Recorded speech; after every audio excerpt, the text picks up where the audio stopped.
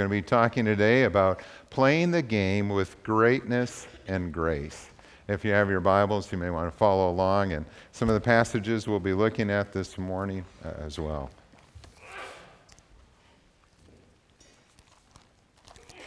I'd like to pray for us as we begin. Father, thank you for your word. It is holy, it is powerful, it's a word from you. It is timeless. It speaks to our needs and our circumstances of life. It encourages, it convicts, it instructs, it gives us hope. And Father, I pray that you would do all of those things as we listen to you this morning. Amen.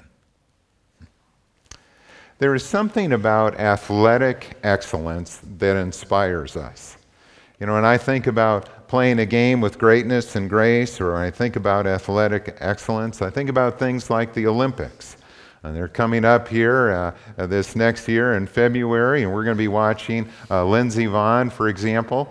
We're going to be watching her go for the gold in her sport. And when you think about skiers, I mean, it's just incredible the speed that they go down that hill and trying to hold the line or the edge as they go through the gates. She's a 4-time World Cup champion from Minnesota. Or I think of an athlete like Adrian Peterson, who last season had this remarkable year in which he came back from an ACL injury to rush for more than 2,000 yards, almost broke the record for a single season. Or I think of Maya Moore. We're watching her right now as the Lynx are going for another world championship. And Maya is not only a great athlete, she's a great person. She's a sister in Christ who loves the Lord and has used the opportunity she's had to talk about Christ. But I love watching her play or making a three-point shot or a stop on defense. And I think of Peyton Manning, who this year is just having a phenomenal year again. As he came back from a neck injury and surgery on his neck, people had doubts, would he be able to play the game at a high level again? And watching him these last few weeks is kind of like watching a surgeon. I mean, he's just so precise on his passing and picking apart the defenses, and it's just a joy to watch him play. If I had to make an observation about athletes like this, is that the great ones make it look easy, don't they? I mean, it's just amazing. The great ones make it look so easy. You wonder why others can't do it at that same level or ability. And it always astounds me that even at the professional level, there's those few that rise to the top in their sport in the way that they are able to play the game. They're gifted athletes, but they also work incredibly hard at developing their gifts. And the other thing I notice about them is that they make everyone around them better. They raise the bar. They raise the level of competition. They raise the level of work or excellence that others put in, and they help their team, those that are in team sports, to succeed as well. Well, the challenge for us as Christians then is to live just like that. It's to live our life with greatness and grace, doing our all for the glory of God, encouraging the people around us, making life better, if you will, for everyone else. It's to live in such a way that others can see Jesus in us. They can see his transformation taking place in our heart, in our life, in our attitude and actions. So how do we do that? Well, we're going to look at 4 things today that can help us to live that way, to play the game with greatness and grace. Number 1, we are to play with gratitude. Play with gratitude. In 1 Thessalonians chapter 5, verses 16 to 18, Paul said this. He said, "Be joyful always, pray continually, and give thanks in all circumstances, for this is God's will for you in Christ Jesus." Be joyful always, pray continually, and give thanks always. Be a thankful person. That's the message. That's what the Bible talks about. For those of us who have come to know Christ, that we should be the most grateful people of anyone. I mean, do you realize how much we have been given by God? If you are a believer, a follower of Jesus Christ, the Bible tells us that we were chosen in God before the creation of the world. I mean, wrap your mind around that. chosen by God before the world was even created, that we should become part of his family. That God knew us. He made you and me. He created us that one day we would know him and again be adopted into his family. We've been forgiven of all our sins, past, present, and future. We have been redeemed from the slave market of sin where we were under bondage to Satan and to our sins, and he has set us free and transferred us into the kingdom of his beloved Son. We now have the Holy Spirit dwelling in us. Christ lives in us. We have been given eternal life, and in Christ we have abundant life. We have fellowship with God, and we have fellowship with our brothers and sisters. We have the privilege of prayer, and we have seen answers to prayer. We've been given the Word of God so that we might know him or claim his promises or share that word with others. We have the mind of Christ, and we have been given a future hope that we can hardly even imagine all that's going to take place for us. We have every reason to be thankful, and yet it is still a rare quality among people to be grateful. In Luke chapter 17, there's a story where Jesus was traveling from Galilee down to Jerusalem. He was going through Samaria, and on the way he met 10 men who had leprosy. And the men stood at a distance, and they called out to him, and they said, "Jesus, Master, have pity on us." They were asking Jesus to heal them of their leprosy. And Jesus did have mercy on them. He healed them. He sent them to the priest to show that they had been healed. 10 men were healed, but only one came back to thank him. In one of the most famous speeches ever made in sports, it was on the day when Lou Gehrig was standing to thank the Yankee fans for their support all through the years. This man, who generally was kind of a silent Yankee first baseman, stood at the microphone at the end of his fabulous career. And he was suffering from a horrible disease that would take his life in a matter of months. And he took time that day to thank the vendors and the ticket takers and the workers who never got the applause, but who made his job possible. And he said those words that echo still. "Today I consider myself the luckiest man on the face of the earth." That's pretty amazing. To know that you have ALS, to know that this disease is going to take your life, and to be able to stand there and say, "I was blessed to play this game." I think the reason his speech is remembered is because it runs counter to what the world would say or feel. I mean, it would think you would be, angry or upset or wanting to blame others or feel like you had gotten a raw deal somehow. But Lou Gehrig chose to focus on what he had been given, not what had been lost. He chose to be thankful and not bitter. And that takes great courage and character. Is that the way that we live? Do we find our lives marked by thankfulness? Do we rejoice always? Do we pray continually? Do we give thanks in all circumstances? When I say that, I'm speaking to myself too, because there are times when I can find myself grumbling or complaining about things when it doesn't go exactly as I want. And I look at this passage and I think, God, I want to be like that.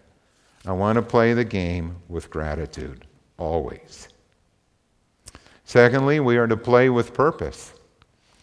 Do you know your calling? And are you doing what God wants you to do? Because we experience the greatest joy in life when we use our gifts for something greater than ourselves. If life is all about me, then we're living in a very small world, aren't we? If it's all about us and about our needs and, keeping us happy and everything, then the world's a pretty tiny place.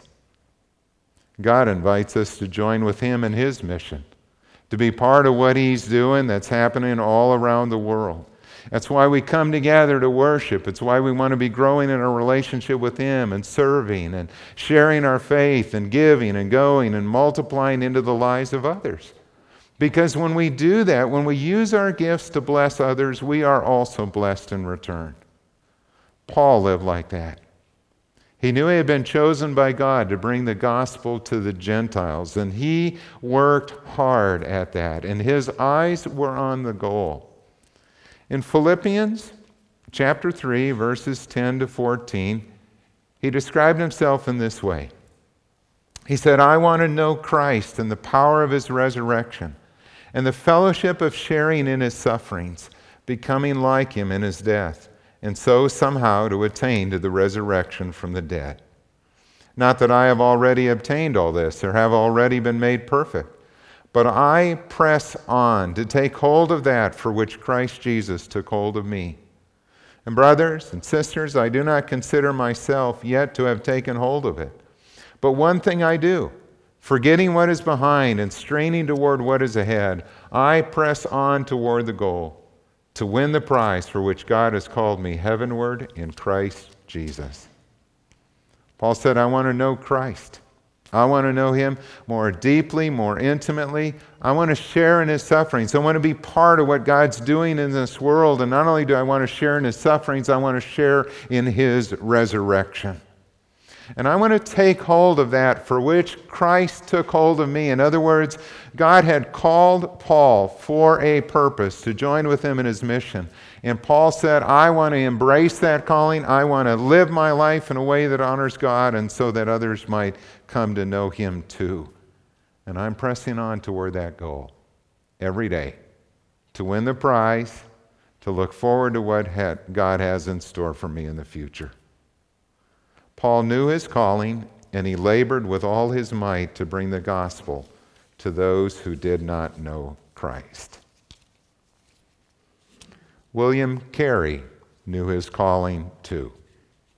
William Carey is called the founder of the modern missions movement, and in many ways he might have seemed like an unlikely person to do that. Some people thought he was a nut. I mean, he was just a shoemaker after all. And he wasn't a very good shoemaker at that. But in the evenings after work, he studied Greek and Hebrew, and he studied the Bible. He also read books like Captain Cook's Voyages to expand his horizons of what the world was like, because he had never left the small English country village that he grew up in. Some people said his time would have been better spent if he had gotten a second job to support his growing family. But this young man's passion wasn't a curious, self-satisfying hobby. Early in life, he had become concerned about the millions of unbelievers outside of Europe. And he was trying to figure out what could be done to bring them the gospel. And with God's help, he slowly figured it out. He ended up going to India to serve as the first Protestant missionary in the modern era. And his passion, his work inspired a generation of men and women like Adoniram Judson, who went to Burma, or Hudson Taylor, who went to China, and David Livingstone, who went to Africa, who followed his example and took up the cause of missions as well. And because one impoverished shoemaker named William Carey followed God's call on his life, millions today around the world who had no access to the gospel now know Jesus Christ. It's a remarkable story of a young man who chose to follow God's call on his life. What is your mission? What is it that God wants you to do? You know, one way to identify what may be our particular calling is to ask the question, what is it that troubles you? When you look at the needs in a community or you look at the people around you, what is it that you see that maybe somebody else doesn't see in quite the same way? Where you think about how could you help to meet that need? I mean, that's why some people, they look at what's going on in the world today and they are burdened by the orphans that are in our world. Or they're burdened about the issue of world hunger or AIDS or sex trafficking or battered women and the plight that they have. There are people who look at the world, though, just like William Carey, and they see the lost people and they go, what can we do to bring the gospel to those who have never heard it before? Some are impressed by the need for solid biblical teaching. We have so many churches where the Word of God is not taught with authority. And that burden is on their heart to say, I want to help meet that need. Or there are those that are burdened for making disciples. And it's not a, one or the other or exclusive here. But what I'm saying is that there's a way in which God works, and He puts those burdens on our heart. And we look at the world around us and we see needs and we go, something's got to be done about that. What is it that God has put on your heart? What would keep you awake at night? What is it that you would pray about or desire to see happen for the sake of Christ? Go for it. Get involved and use your gifts in that area of ministry. Thirdly, play to win. What do I mean by that? I mean, give God your best. Look at 1 Corinthians 9, verses 24 to 27. Paul writes here, he says, "Do you not know that in a race all the runners run, but only one gets the prize? Run in such a way as to get the prize. Everyone who competes in the games goes into strict training. And they do it to get a crown that will not last, but we do it to get a crown that will last forever. Therefore, I do not run like a man running aimlessly, and I do not fight like a man beating the air. But no, I beat my body and make it my slave, so that after I have preached to others, I myself will not be disqualified for the prize." Run in such a way as to get the prize. Now that's pretty cool what he's saying there. I mean, that we as Christians should be giving our very best for the Lord. You think of an athlete, when they're competing for a prize, they go into strict training. That requires discipline. And just like that, we should discipline ourselves for the purpose of godliness. They work hard to be the best that they can be. We should work hard at our faith to be growing in Christ. And it also takes focus. It takes knowing what it is God wants us to do, or what it is that we need to do to keep growing in our faith. Athletes have a goal in mind, and as Christians, we should have a goal in mind to become more and more like Jesus, or to serve Him in the area of ministry that He's given to us. I showed a picture earlier of Maya Moore playing basketball. And I heard an interview with her this past week where they were talking about the Lynx going for another championship in the WNBA. And in that interview, she was sharing how everybody on the team is very focused on what they need to do. They know what it's like to win. They did that 2 years ago. They know what it's like to lose. That happened last year, and they didn't like the taste of that. And so they all are focused in on what they need to do to help the team win. Their eyes are on the prize. And Paul says here, that when an athlete does that, that's a good thing for an athlete to do, but the prize that they win is only for this life. It is temporary. But the prize that we are striving for, the goal that we have, is eternal. And the things that we do for Christ will last forever. So run to win. Run in such a way as to get the prize. And finally, be the kind of person people want to sit next to. When you play the game, play it with grace and be that kind of player that people want to sit next to. In 1 Corinthians 15, Paul said this. He said, "For I am the least of the apostles, and I do not even deserve to be called an apostle, because I persecuted the church of God. But by the grace of God I am what I am, and His grace to me was not without effect. But no, I worked harder than all of them. Yet not I, but the grace of God that was with me." Paul felt so undeserving because of the way that he started out persecuting these new believers, rounding them up, having them thrown into jail. He stood in agreement when Stephen was stoned to death, and Paul felt so undeserving. And by God's grace, God called him, changed his life, turned him around, and used him to be this great apostle to the Gentiles. Paul worked hard. He was honest about that. He worked very hard at his faith. And yet, Paul would say that any success he experienced was only by the grace of God. You know, the players that we admire most are those who are humble and gracious. They've learned how to win with grace. They give credit to others. They give credit to God, to their teammates. They give credit to coaches or their parents who supported them all along the way. They've also learned how to lose with grace. And when they lose, there's no excuses. There's no blaming others. There's no self-pity. But there's also no self-condemnation. Sometimes the other athlete just played better. And that's not a shame on you. That's just the way it is in competition and sports. There are going to be games when you win and times when you lose, and nobody likes to lose. But when you do, lose with grace. Lose with grace. The best athletes even are humble and forgiving. And that's the way God wants us to live our life. You know, one of the greatest examples of humility and forgiveness comes from an area that we might not think about. It comes from the area of American politics.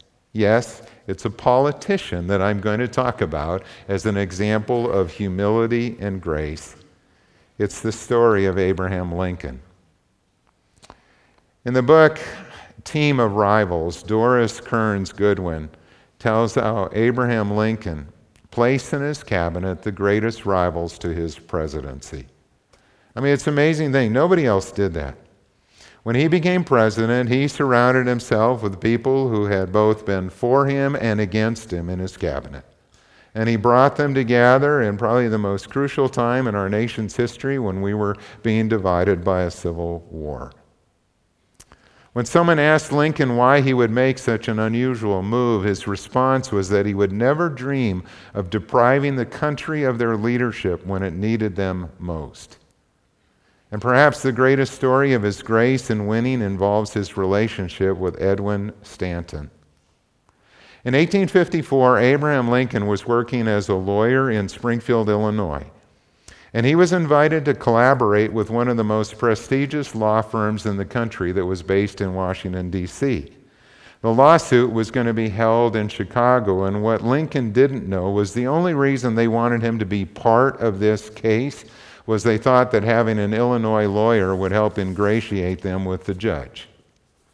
So they never consulted him. They never listened to his ideas. You know, Lincoln spent the whole summer, this would be the most important case he would ever work on. He was studying, he was prepared, he was excited to meet with them. And the star attorney for the high-powered firm in Washington was a brilliant legal mind named Edwin Stanton. He could be brusque and condescending. Frederick Douglass said about him that politeness was not one of his weaknesses. Lincoln, on the other hand, was keenly aware of his homely appearance and his uneducated background. Once, when he was debating a political opponent who charged him with being two-faced during a campaign, Lincoln responded, "Really? If I had two faces, do you think I'd be wearing this one?" And Stanton quickly decided he had no use for Lincoln. He didn't look at his briefs. He answered none of his letters. He would not confer with him, would not eat with him, would not plot strategy with him. At one point, Lincoln heard Stanton say to his colleague, "Where did that long-armed creature come from? And what can he expect to do in this case?" His snubs grew so severe that Lincoln withdrew from the case because he would not be allowed to contribute. Well, fast forward 5 years from that point in history. Abraham Lincoln, the ill-dressed, unkempt, long-armed local lawyer, is now President of the United States. He's the winner, and Edwin Stanton is the loser. Edwin Stanton is the outgoing Attorney General. His party lost, and losing has not made him more gracious toward Lincoln. Twice in letters to friends, he referred to Lincoln as an imbecile. In communicating with the Union General George McClellan, he called Lincoln the original guerrilla. Stanton's own partner said that there was probably no man in the country towards whom Lincoln had reason to feel so much personal resentment. But the guerrilla needed someone to run the War Department. The war was going badly, and advisors said that Edwin Stanton was the best man for the job. So Lincoln said to a mutual acquaintance, I have made up my mind to sit down on all my pride. It may be a portion of my self-respect, and I will appoint him to the place. And how Lincoln treated Stanton is Civil War history. When Stanton joined the cabinet, Lincoln took him into his council. He trusted him, he confided in him, and in time, their respect for each other grew, and they became good friends. Stanton responded with unfailing loyalty and affection. A few years into the war, Stanton met his ex-partner at the law firm, George Harding. And George Harding had praised a recent state paper and suggested that Stanton had been the real author. Not a word, Stanton said. Lincoln wrote it, every word of it. No men were ever so deceived about a man as we were. And Harding later wrote that never afterwards would any disparagement of Lincoln be tolerated by Stanton or members of his family. And on the morning of April 14th, 1865, when Abraham Lincoln died, those famous words were spoken. In fact, there's no more famous words that were ever spoken at the death of a president than what was said that morning. Now he belongs to the ages. And those words were spoken by Edwin Stanton. Lincoln knew how to live with greatness and grace. He was humble and forgiving in his relationships, and God used him in a powerful way in our nation's history. Oh, how we need that kind of leadership today. What kind of player are you? What kind of player am I? Do we play this game? Do we live our life with gratitude for all that God has given to us? Do we play with purpose, knowing our calling and giving God our very best? Do we play to win? Do we follow God's leading in our life? And are we the kind of person that people want to sit next to? That people enjoy being around because of the grace that God has given to you and me? Let's pray.